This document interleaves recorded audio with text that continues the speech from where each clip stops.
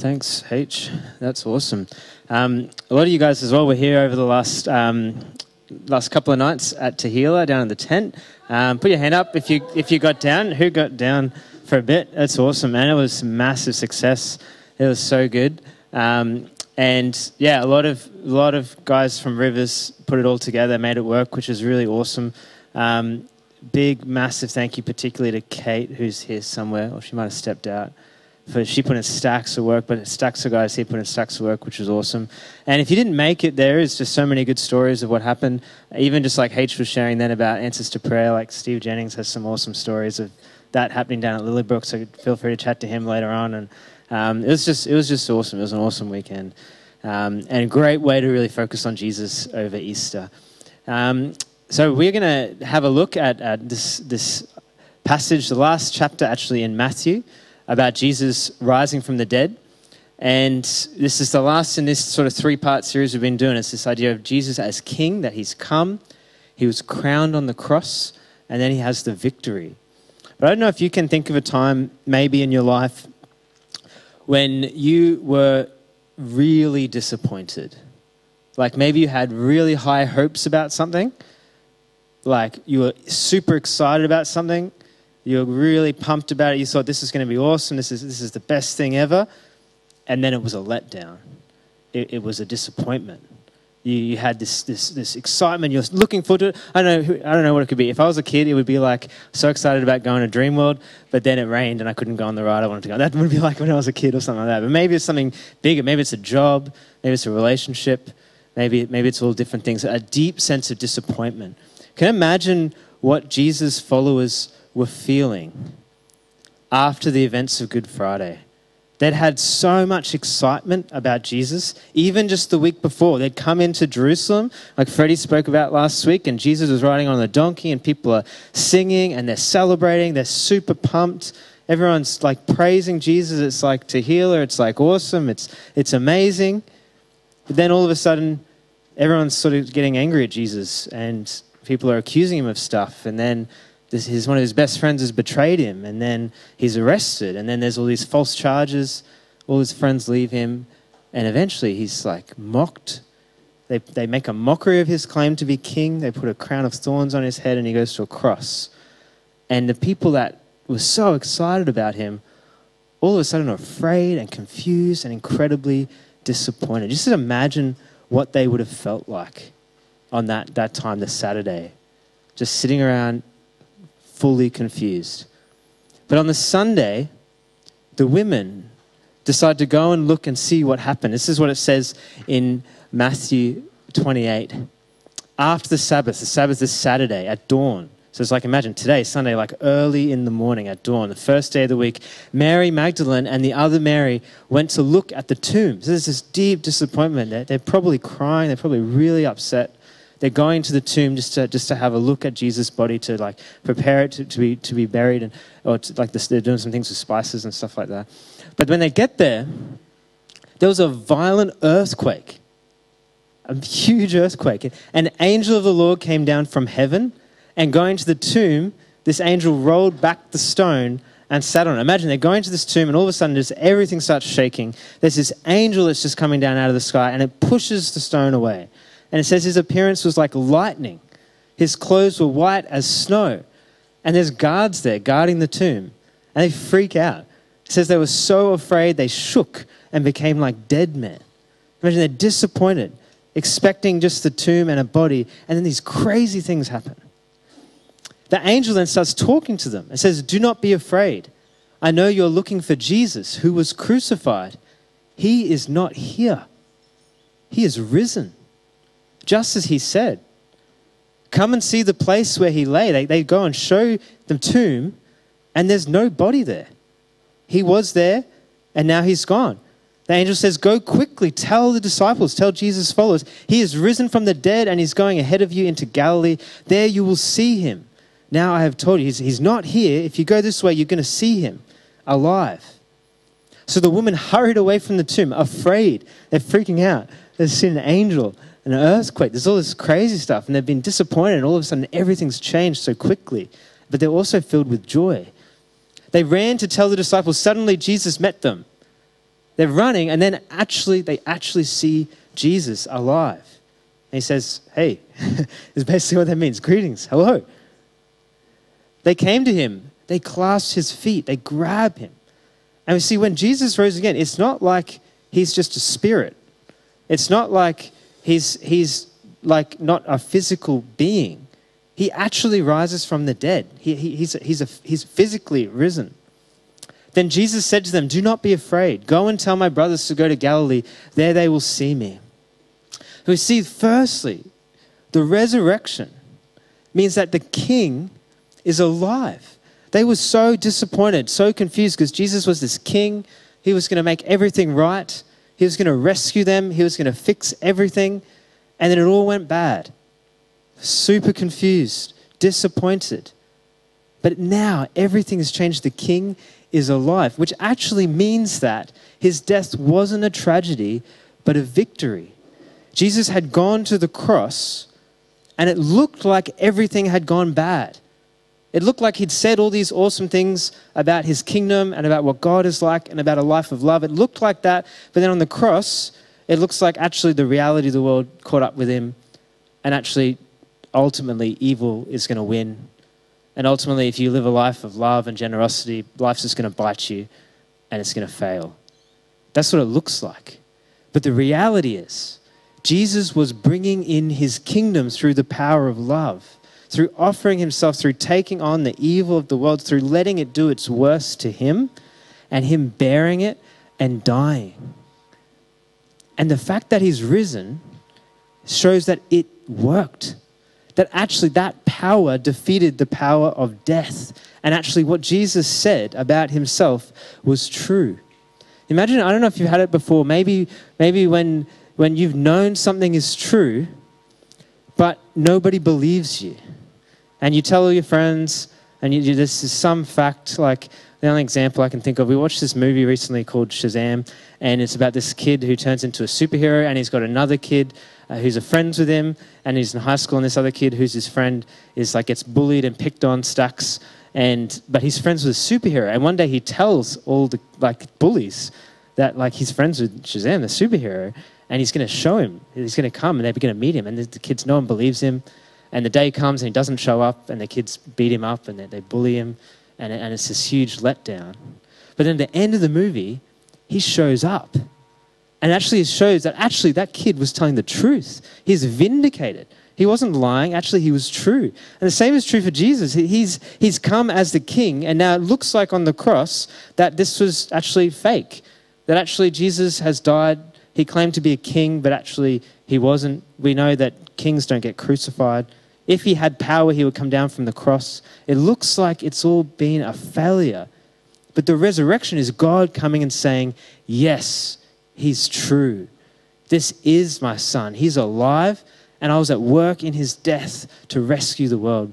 One author puts it like this: if he really was the Messiah and has now been raised from the dead, his death itself turns out not to have been simply a tragic and ghastly end, but God's strange means of dealing with sin in the world. The resurrection shows that God was dealing with sin. God was at work in the cross, which means he's alive. His death wasn't a tragedy, but a victory, which means for us that Jesus has defeated death, that we can have forgiveness of sin. He's made a way to live in his kingdom and to live forever. We can receive forgiveness. We can know his love and his grace. We have victory in him. So this shifts massively, right? They're super disappointed, confused. And all of a sudden, Jesus is alive, never to die again. Jesus has the victory over his enemies forever. And it's even better than they thought. It's amazing. Matthew keeps going, and he shows that actually there's people, though, that don't like this. There's people that are not happy about this news. It says this: while the women were on their way to tell the disciples, some of the guards, the guys who saw this stuff happening, went into the city and reported to the chief priests everything that had happened. The chief priests are the ones who crucified Jesus. Imagine that. The guards are going and saying, hey, we just saw the stones rolled away and the angels came and there was an earthquake. Imagine what the chief priests are thinking. But when they heard this, they met with the elders and they devised a plan. And they decided to give the soldiers a large sum of money. And they said, you are to say, his disciples came during the night and stole him away while we were asleep. So the chief priests don't like this idea that Jesus is alive. And they don't believe that Jesus is alive. They think, no, this can't be. We know that people don't rise from the dead. We know that this Jesus, he was just a pretender. He's dead. He's gone. This is a sham. What's really happened is the disciples have come and stolen the body, and we're gonna make sure these guards don't go confusing people by saying that some angel came and so forth. So they pay them to make up this story that actually the disciples stole the body, which is why there's no body in the tomb. But the reality is that these people, these chief priests, don't want to believe Jesus, because to believe that Jesus rose from the dead is to believe that everything has changed. If this report gets to the governor, he says, we will satisfy him and keep you out of trouble. So the soldiers took the money, they did what they were instructed, and this story has been widely circulated among the Jews to this very day. So this story has gone on, that actually, no, the disciples just stole the body. But that's because they didn't want to accept the fact that everything has changed. That Jesus is alive, which means the chief priests were wrong. They said that Jesus is a pretender, that he's not the king. They were wrong. And the fact that he's alive means they have to let go of that. They have to come and trust and follow Jesus. They were not interested in that. So they decided to, let's work out a way to explain this away so we don't have to change, so we don't have to adapt. And this is the thing, that the resurrection of Jesus, we cannot take it and just sort of fit it into how we think about the world just naturally. Maybe even today, that sort of a common belief is, no, we know from science that people don't rise from the dead. So these people said that Jesus rose from the dead, but actually something else must have happened. They must have hallucinated. It must be like a twin brother. It must be like an alien. Like anything else, except that it actually had happened. Because if it happened, everything has changed. We have to let go and come into a whole new way of seeing the world. This means something new has happened, which won't fit into any existing way of seeing the world. Like imagine that. Like everybody who's lived in history has died. Jesus has died and is alive again. Not like resuscitated, like he's come back and died again. Alive, never to die again. Alive forever. This has never happened before. It's something completely new that redefines everything. That we shape our life now around this. This is how one guy, Leslie Newbigin, says, God acted in a way that, if believed, must henceforth determine all our ways of thinking. If Jesus is really alive, then that's like the most important thing that has happened in history, and he is the truth, and therefore what he says goes. He knows how the world is. He knows what is real and what is not. So we trust and follow him. He's the center point of our worldview. It cannot fit into existing ways of understanding the world without fundamentally changing them. He requires people to actually let go and redefine everything around him. But often, the reason that people don't believe Jesus rose from the dead is not because there's not evidence for it. Not because there's not really good reasons to believe it. But often because to believe it means to let go of everything and to center it now around him. We cannot just be like, yeah, I know Jesus rose from the dead. Like, that's great. That's just sort of one of my beliefs. Like, no. If this actually happened, then that's the center. Then he has to become the center, that he's alive. We trust and follow him. That said, though, like I just said then, there is really good reason and evidence to believe that this really happened. That this, we're not just talking about like a made-up story. We're not just talking about, Jesus just lives in our hearts. But that there's an actual event when he rose from the dead.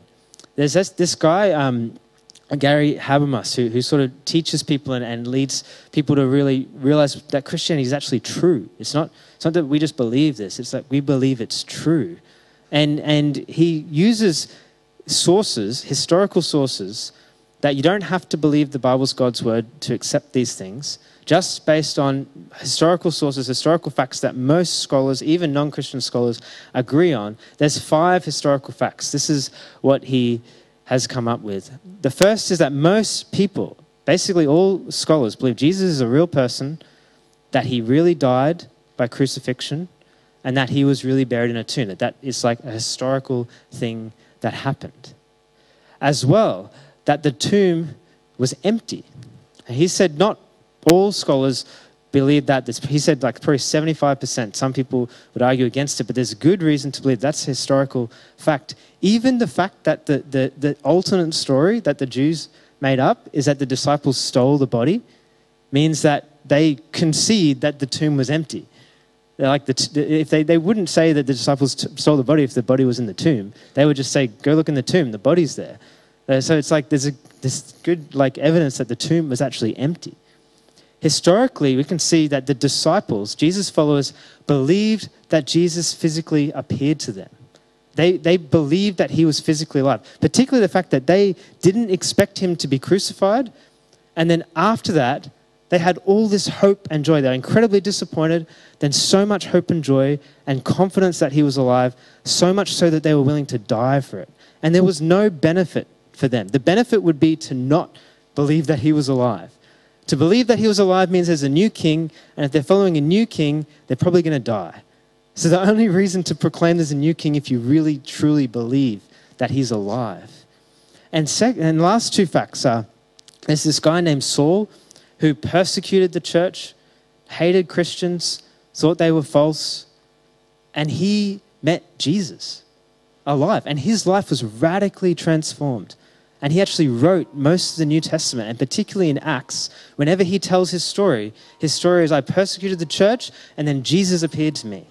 And Jesus commissioned me to go and teach people about him. That it's because he saw Jesus alive. That's what changed his life. And as well, James is Jesus' brother. He lived his life with Jesus, and James didn't believe. When Jesus is going and spreading the message about the kingdom, James didn't think he was true. I don't know what he thought. Maybe he's crazy or something. But after Jesus was alive and appeared to James, he believed. And he became one of the leaders of the church. So there's two people historically that did not believe and were even against the claims that Jesus was making, who claimed to see him alive and change. So these 5 historical facts, again, you don't have to believe that the Bible is God's word to believe these facts. And most people, even who are not Christians, will say, yeah, actually, they're historical facts.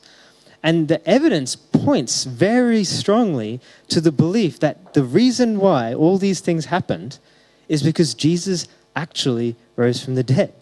That is the thing that makes the most sense of the historical data. But to believe that means everything has to change and be shifted. And often people don't want that to happen. So what happens is we explain these facts away, trying to fit them into an existing worldview. Where we say, no, the disciples hallucinated. They so wanted Jesus to be alive, so they hallucinated. But again, well, the tomb's empty, so that doesn't make sense. These guys who were against Jesus have believed, so that doesn't make sense. And he appeared to multiple people hallucinating does not make any sense. It's not a very good explanation. It's just kind of grasping for whatever will keep us from having to shift our whole worldview into him. There's some crazy things that people come up with to say, well, no, there must have been something else. There's some other reason why this happened, but it can't be that Jesus rose from the dead. But the actual evidence points to the fact that he did. And if he did, then this changes everything. Something new has happened. That actually this is God's new creation work. And Jesus is alive. And actually now we trust and follow him at the center point of our life and our world view.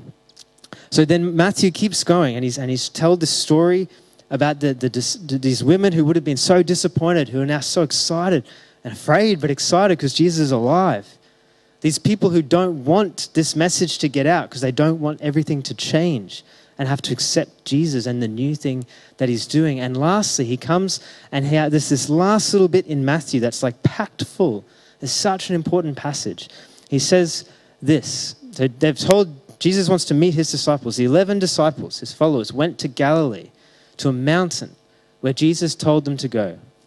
When they saw him, they worshipped him. So again, they saw him alive and they worshipped him. They bowed down before him. They worshipped him as their Lord, as their God. And it's interesting, it says some doubted. This is not like some just didn't believe or refused to believe. This is more this idea of like they hesitated. And we don't know exactly why. Maybe it's that they're just like, this is crazy. Like that you know, when you feel so disappointed and confused, and then all of a sudden, this is even better than you first expected. It's like you might hesitate. You might be like, I don't know if I can really believe this. It's almost too good to be true. Or maybe they hesitated because they're like, can we actually worship him? Like he's a man. And I don't know if I should worship him. But then they did. Many were worshiping him. And then Jesus said to them, all authority in heaven and on earth has been given to me. This is an amazing thing that Jesus says. Way back in the story, in the Gospel of Matthew, right at the start, when Jesus is just starting, just before he starts telling people about the kingdom of God, he has this intense experience where he's in the wilderness in a desert and he's fasting, and Satan, the evil one, the enemy, like the bad guy, right? Like he's the one who's kind of responsible for the evil in the world. He's at work in the world. He has power in the world. And he comes to Jesus and he tries to tempt Jesus a few ways. But one way that he tries to tempt Jesus is he says, I will give you all the kingdoms of the world. In other words, Satan says to Jesus, I will give you authority over the kingdoms of the world. I'll let you be in charge on one condition, that you bow down and worship me. This is God's enemy, trying to tempt Jesus to take authority by worshiping Satan. And Jesus flat out denies this. He says, get away from me. I worship the Lord God alone. Then Jesus lives his life and he announces the kingdom. And he tells about God and who he is. And he talks about defeating evil with love and good. And then he demonstrates it on the cross. And on the cross, he defeats Satan and the power of evil. And then is risen from the dead. And now he has authority over all the kingdoms of the world, not by bowing down to evil, but by defeating evil through the cross. Satan's temptation was to sort of get it on a shortcut without the cross, but it was a trick. But Jesus denied that and lived and went to the cross and suffered, and in doing so there's a Colossians passage, he says he's disarmed the rulers and the authorities. He's made a public spectacle of them. He's defeated the evil one. And now Jesus is in charge. Jesus actually rules the world now, is what he's saying. All authority on heaven and on earth has been given to me, is what he says. He has taken the victory over evil. And then he goes on and says, because of that, we are to do something. His followers are to do something. Because he is now in charge, he says, go and make disciples of all nations. Disciples is like learners and followers of Jesus, baptizing them in the name of the Father and the Son and the Holy Spirit, and teaching them to obey everything I have commanded you. And surely I'm with you always to the very end of the age. Jesus is in charge. And because of that, he gives his followers a job to do. And the job is to spread his kingdom and this good news message that he's defeated evil, that he's alive, to spread it to the world, to all nations, to all people. Because you might say, well, if Jesus is in charge, it doesn't really look like it, because there's still evil and problems in the world. Well, he's in charge, and one day he will fully come back and deal with it fully, but now he works through his people to spread his authority, to call people to follow him and to live in his kingdom and overcome evil with love and good. So Jesus is in charge, and now he's working through his church, which he's been doing for thousands of years, which is the reason why we are here, because they followed this. They went and announced him and shared his good news. And there's three things that Jesus said for them to do, which is still the job that we have to do. It's to make disciples of all nations. Disciple is this idea of a learner or an apprentice. Jesus says, go and call people to become learners who follow me as well. They've been following Jesus. He says, go and get other people to follow me like you have. Make disciples. This involves going and telling people the good news that Jesus is the true King, that he's alive, he's Lord. He's defeated evil, there's forgiveness of sins, there's eternal life, so we follow and trust Jesus. He calls them to baptize. And this is back in the old Testament, the Old Covenant, the sign of being in God's family was circumcision. And now this shifts. And now the sign of being in God's family is baptism. That we're baptized. And this is this idea of being identified with Jesus in his death and identified with Jesus in his resurrection. And we take on a new name. We're in a new family and we take on a new name. And it's the name of the Father, the Son, and the Spirit. And we're baptized into a life with God, a life in connection to the Father, a life following the Son, empowered by the Spirit. We live in this like Trinity life, like Jesus did. We're called to baptize, call people into that. And he says, go and teach people to obey everything that I've commanded. This idea, we enter his kingdom, we become his followers. And then he says, now live it out. Live in this kingdom of love and justice and goodness. Live in this upside down way and follow me. He calls us to do that and to teach others to do that because he's in charge, because he's the true king. Because this is how life is meant to be, like we talked about in the way. This is the way of life, the narrow way of Jesus. So the resurrection means the king is alive. They were disappointed. It looked bad, but now it's better than we could ever imagine. Jesus, who walked the earth 2,000 years ago, is alive now, today. Everything has changed. We let go of the ways that we might try to fit him into our worldview, and we now redefine everything around him because something new has happened, and we trust and follow him. This is to be like the foundation of our lives. Jesus is alive. That's the catch cry of our lives. We trust and follow him. And lastly, because of that, because he's in charge, we have a job to do that's been done, and we're to continue to do it. So what I want to do to kind of finish is think, based on these things, these realities, how can we kind of posture ourselves to live? How do we kind of think? What do we do? How do we live this out? Because the tendency we have probably is to go by the way things look. And the way things look is probably not very good. Like, we look at the world, and like we said, it doesn't really look like Jesus is in charge. It looks like there's all sorts of other people in charge and doing all sorts of things that don't seem good at all. And we kind of think we're a bit overwhelmed with the world. Or maybe even you look at the church, and maybe not necessarily saying our church, but maybe just the church in general. We sort of think, actually things kind of don't look too good in some ways. We've got a big job and it's going to be tough, and maybe we kind of feel a bit hopeless even. And then maybe if we're honest, we kind of maybe even look at our own lives and we think, well, actually, it doesn't look too good either. I've got a lot of stuff going on that's really tough, and actually I don't seem to know this power of Jesus, and things are really difficult. And maybe if we just go by what we look at, it's easy to be defeated. It's easy to think that there's no hope. It's easy to feel alone.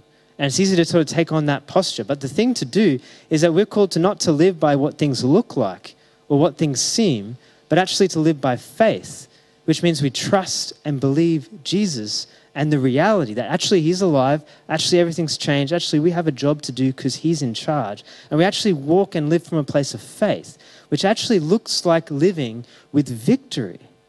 Because the reality is, maybe things don't look good, but the reality is, Jesus has the victory now. The reality is, we have the victory now. This is how Paul puts it in 1 Corinthians 15. The sting of death is sin, and the power of the sin is the law. But thanks be to God, he gives us the victory through Jesus Christ our Lord.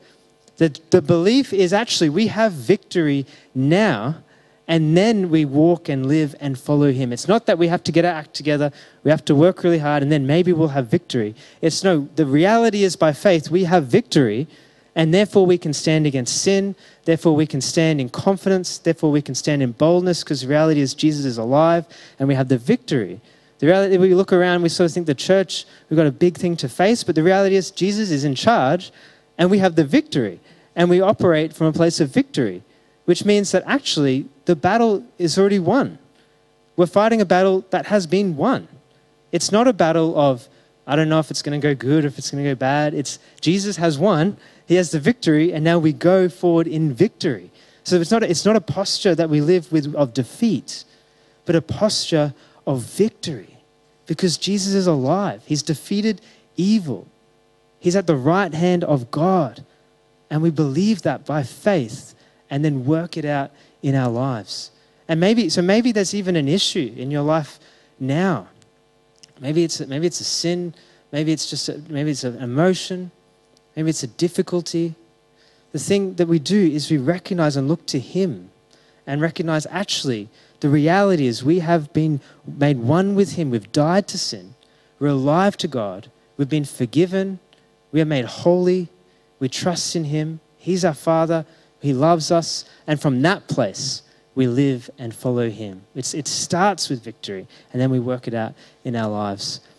Next, we might sort of think, well, we want to do things to serve Jesus, but we might think, well, what kind of impact are we going to have?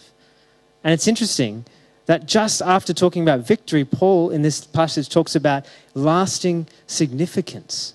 That because Jesus is alive, because of the resurrection, our lives and the things we do for Jesus have lasting, eternal significance. Because He's alive. This is what Paul says. Therefore, my dear brothers and sisters, stand firm. Be confident. Let nothing move you.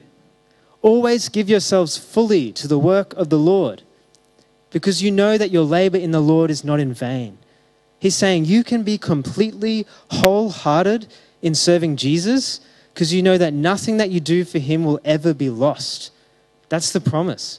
Every little thing, whether people see it or not, whether it seems to make a difference or not, God will take and it will last forever as it goes towards His kingdom work.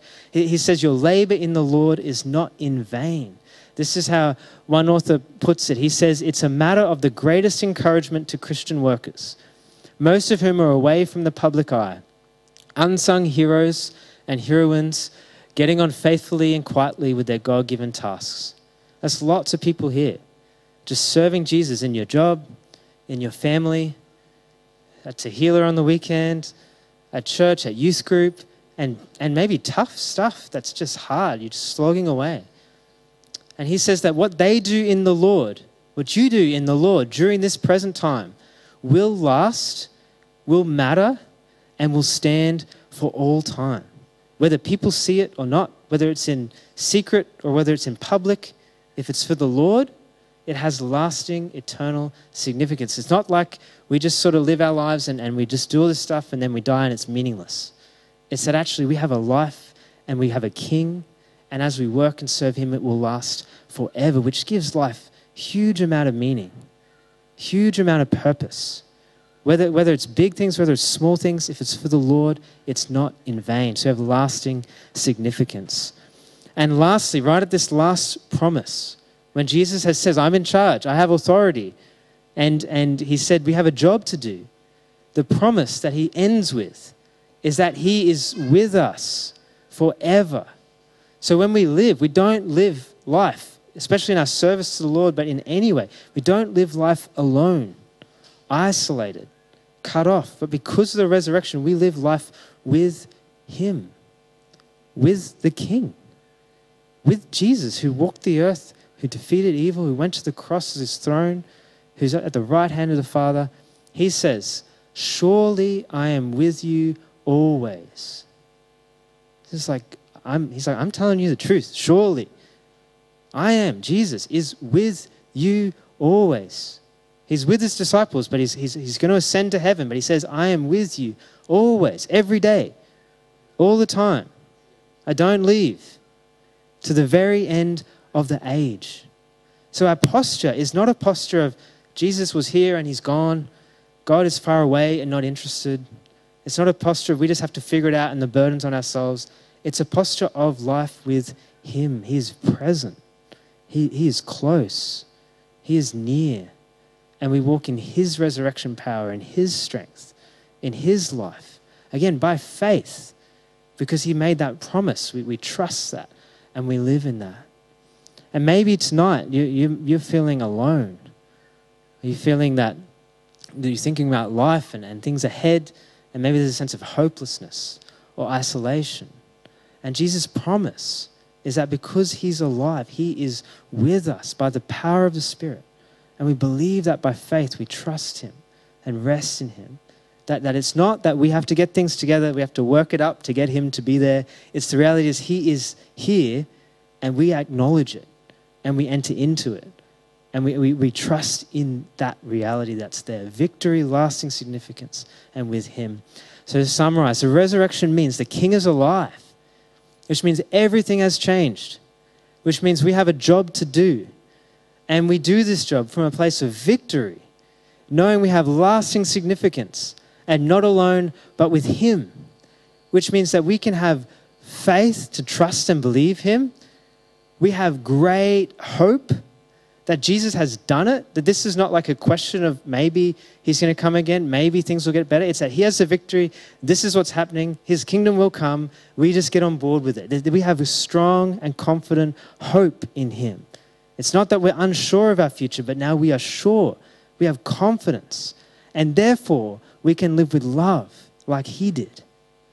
Because there's this amazing passage in Isaiah 50 that talks about Jesus just, when he's on the cross, he's offering his back to those who beat him. There's a crazy passage about people plucking out his beard and him offering his life. And it says that he did that because he knew that God would vindicate him. He knew that God would rescue him. He had no doubt about that. He knew that actually God is with him and will rescue him and will deliver him and show him to be true in the end. Therefore, he could offer himself in love. And the same way, if we know that actually death has been defeated, the enemy has been defeated, actually nothing can touch us, actually nothing can hurt us, and if it does, God will vindicate us and will show us to be true in the end, then we can actually live a life of love, where we actually can lay ourselves down no matter what people do to us, because they actually can't touch the one thing that matters. They actually can't change the reality of what Jesus has done. Therefore, we can live in love. And again, that's a high call that can't just go out and do it tomorrow. But that's what's possible because of the resurrection, because he's alive, because it's changed, because we have victory and lasting significance in him. So we're going to respond today and have communion like we normally do. And I just feel like, I suppose, that the key in that is hope. And in the same sense, the disciples were disappointed, confused, not sure what the future's going to be. But when they realized that he was alive, it changed everything. Now they have hope, they have confidence, and nothing can stand against them. That hope is so important, that picture of a future. And maybe tonight, you've been carrying disappointment, maybe defeat, maybe a lack of faith, maybe an uncertainty about your future and what that will look like.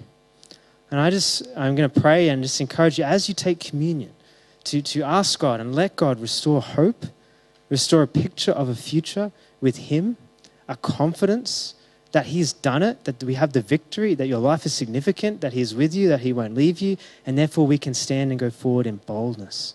So I'm going to pray that God just really touches hearts tonight to restore hope, especially where there's disappointment.